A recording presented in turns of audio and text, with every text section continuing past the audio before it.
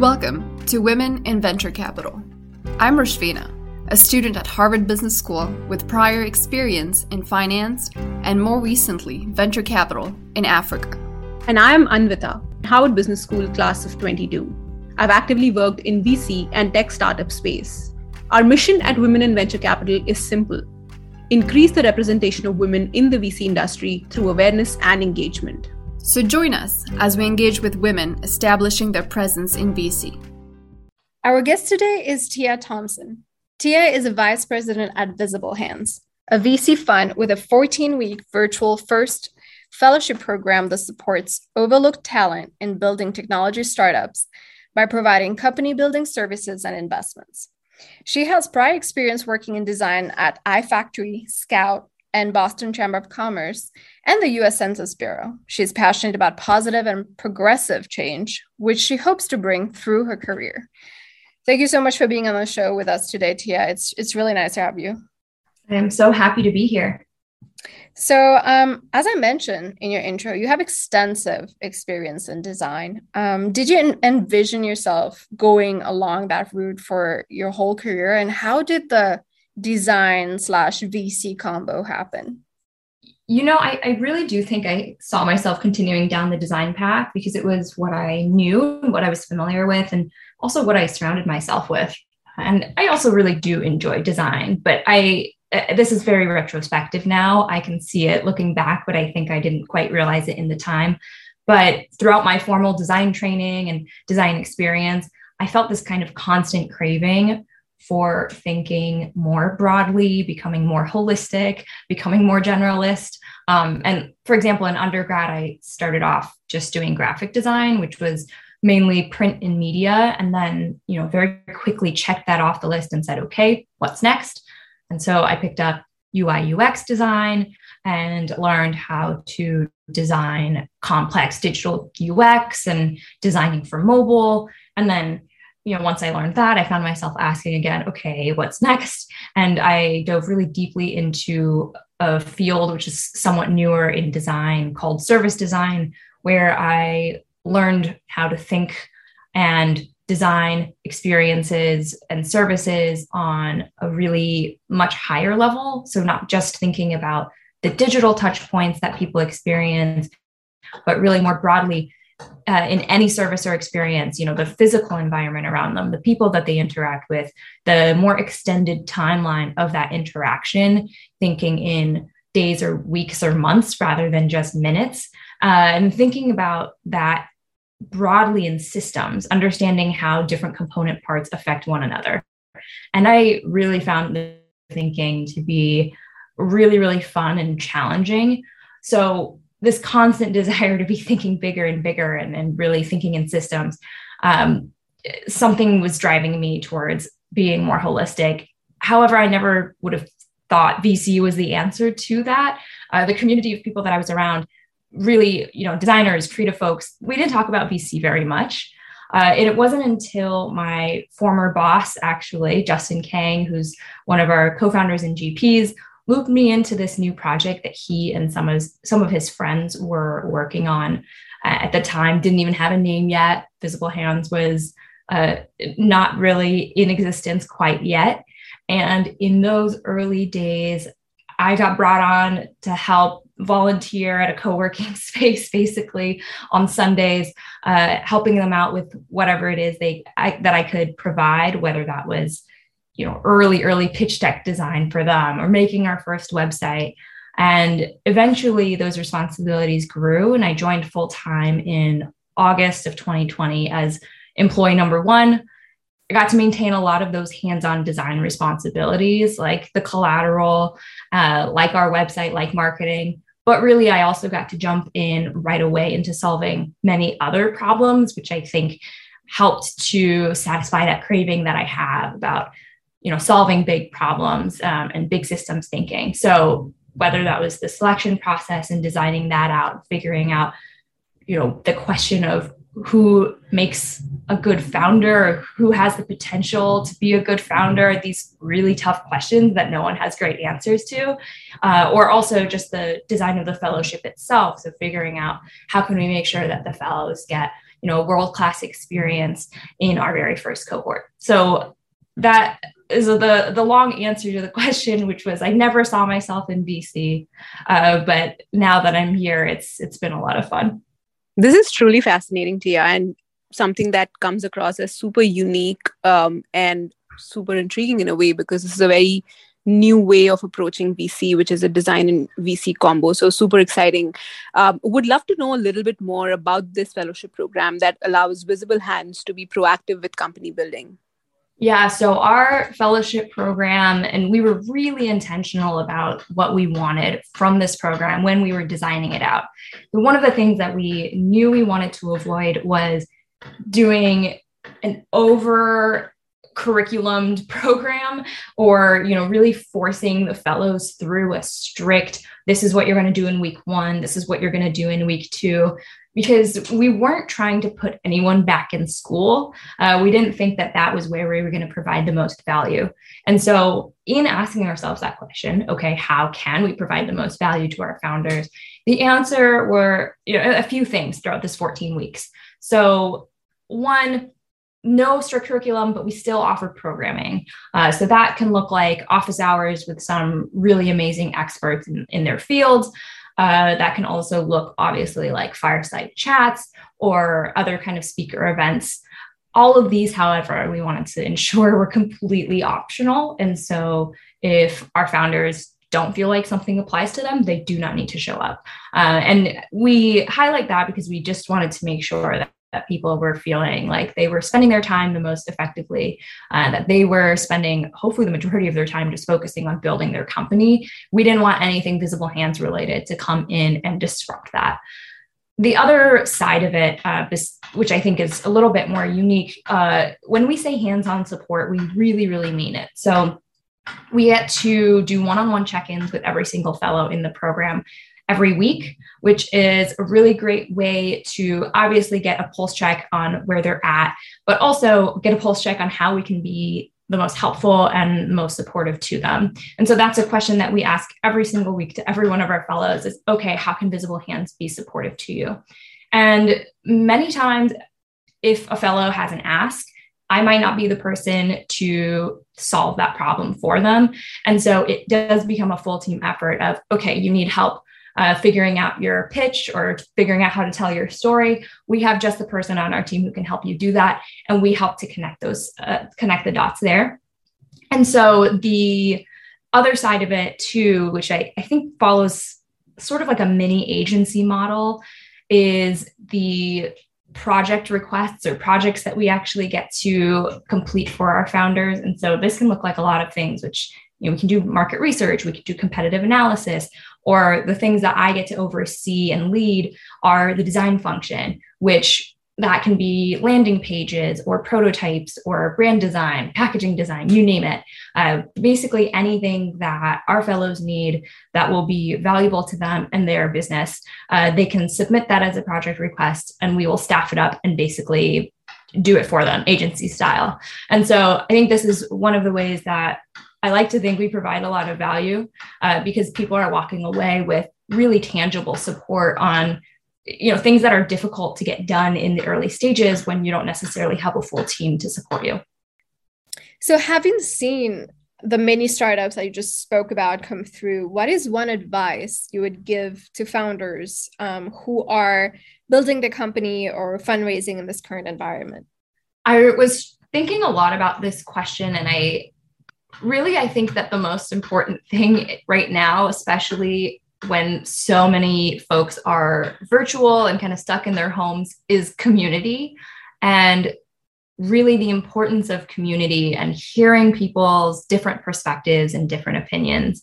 I think this is also one of those things that being in the Visible Hands Fellowship provides for our founders is maybe our number one value, I think, is just being able to connect together really, really incredible, amazing talent and watching the magic that they create on their own, very organically, outside of anything that we are organizing. Our founders are meeting together to talk about whatever problems they're facing, meeting together even just to socialize or to provide that emotional support to one another, because being a founder is as much as we glamorize being a founder, it's really, really lonely and really difficult at times.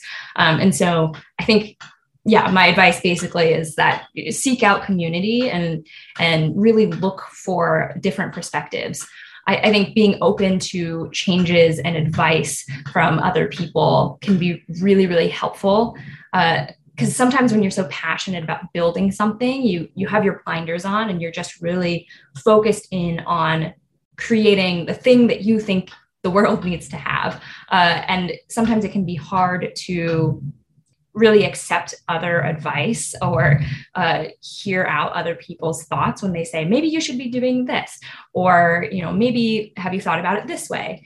And I think when you surround yourself with community and you're open-minded in hearing their opinions, that can be really, really helpful because, in the grand history of startups, there are very, very few who moved forward with the very first idea that they ever came up with. There's always so many iterations. And I think it just is so important to kind of put yourself in the position to be ready to pivot or change or iterate. And I say this because we work with such early stage companies who, even if they came in with an idea or even with an early product, that open-mindedness and receptiveness to feedback really sets people apart when they are moving and growing really quickly. Can't agree more, because having lived a founder journey myself, it definitely is a lonely journey, like you rightly said. And just being able to rely and depend on all your networks, be it other founders in the ecosystem or your advisors in terms of investors or other stakeholders and partners in the journey. I think that's only smart and wise to not do the same pitfalls, or just ensure that you're not returning the wheels and just learning from what's already there and being open to ideas. So totally echo that. And that's a very fair advice that you've mentioned to founders. Switching gears a little bit, you seem to have a passion for inclusivity and social engagement. Can you tell us about how you pursue these objectives, both in and outside the workplace? Yeah, so obviously with Visible Hands mission, our tagline really is inclusion improves innovation. So I think the idea of inclusion is really, really key to what we're doing at Visible Hands. And so I think I've talked a bit about the external role where we invest in underrepresented founders and we support them through this fellowship program. So obviously we're pushing for inclusivity in the greater tech sphere through this program. Internally, though, I also lead our culture matrix in our internal team, which for us basically means thinking through what are our core values, what is our mission, what is our vision, what are the steps that we want to take to bring all of those things to life, to make sure that it's not just something that we're writing down on a piece of paper and sharing with employees when they're getting onboarded, but something that we practice every single day and that can be reflected in our actions, especially in the actions of our leaders. And so that's something that we've been thinking about as we're still a pretty small team and we're continuing to grow and we're growing pretty quickly. And so something we want to make sure that is just at the foundation for us is diversity, equity, and inclusion, which especially in this last year has become such just a topic that everyone is talking about. And I think to varying degrees of success. I think for some, it really is just a bunch of talking points. And for others, people have really committed to making changes within their workplace. We are really lucky to be starting off as early as we are with already a very diverse team. But I think that it's something that we want to make sure is in the foundation as we continue to grow, is that this workplace is great to work at for anybody, everybody, no matter background, creed, gender, race, anything like that.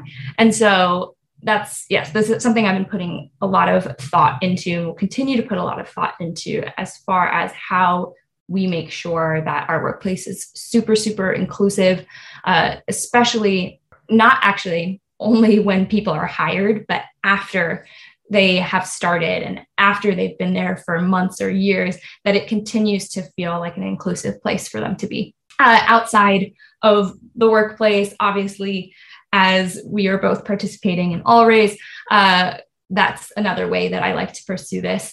I'm the cohort's captain now, which really all raises goals aiming to amplify female voices across tech.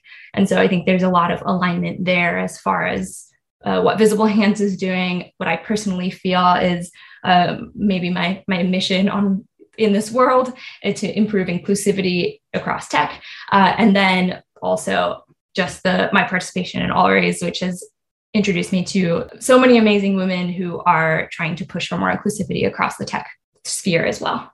I was definitely going to mention that you've been leading our team in the Boston cohort for All Raise, which is amazing. So just in the realm of, inclusivity, I want to talk a little bit more about gender bias and ask you if you personally have experienced any kind of gender bias during your career in VC. And I know it's relatively, like early on, but as someone very committed to inclusivity, what recommendations do you have to potentially improve the industry's position when it relates to gender dynamics? And you mentioned some of it at your own workplace, but would love to know more of your thoughts around that. Yeah, so you mentioned I have been very, very lucky that my first role in VC is at a mission-driven organization that puts diversity and inclusion at its core. And so, to be honest, I can't point out any specific examples of gender bias that I have experienced at my current role because the team surrounding me has just been so amazing and supportive.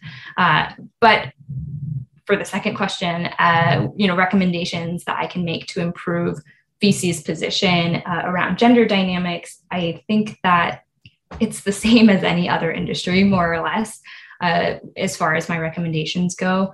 Foundation and starting off on the right foot is really, really important and something that I even like to stress to early stage founders, early stage companies, that you can't make this a second priority.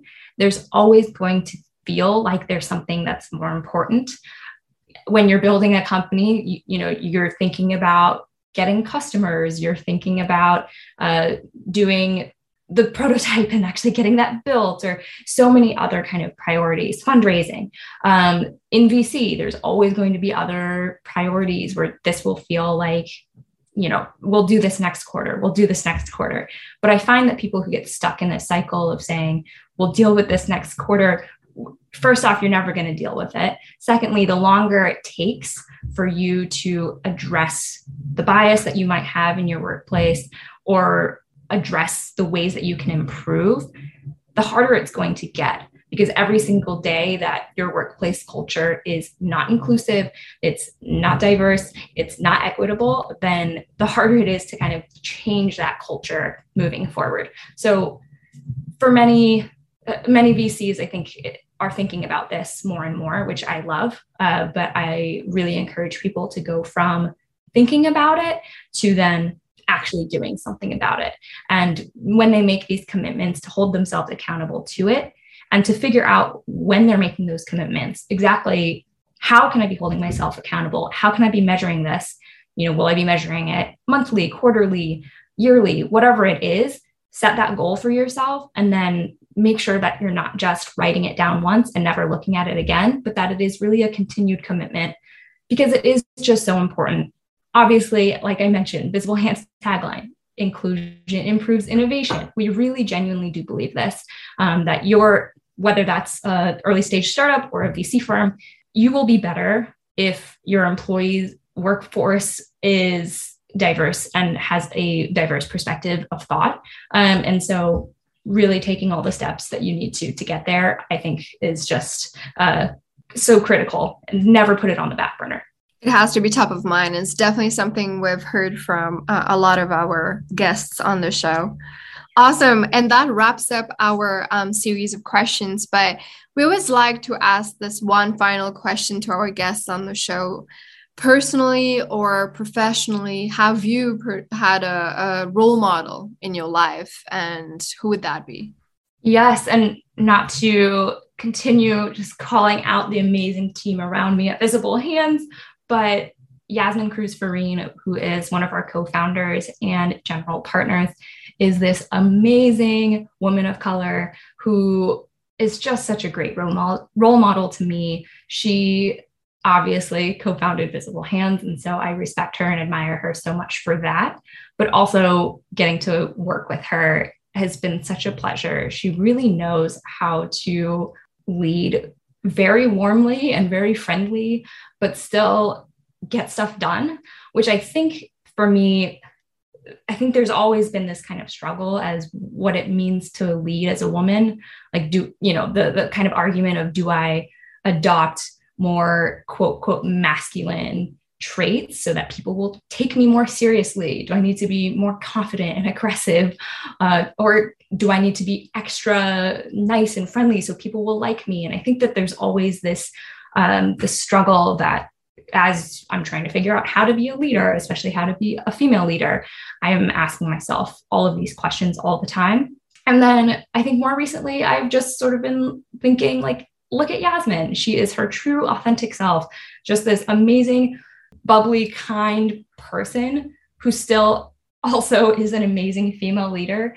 And I just really hope to emulate that one day, and able to just be my true authentic self, not to worry about what it is that I should be doing, or if I'm being too nice, or if I'm not being nice enough, like all of these questions that I think we go through as women. And she just shows up every day, really empowers all of us to do our best work.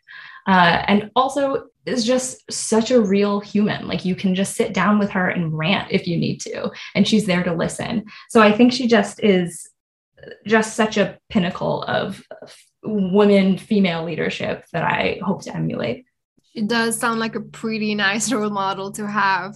And I love the fact that you've said so many good things about Visible Hands, which means you're having a great experience. So that's always good to hear.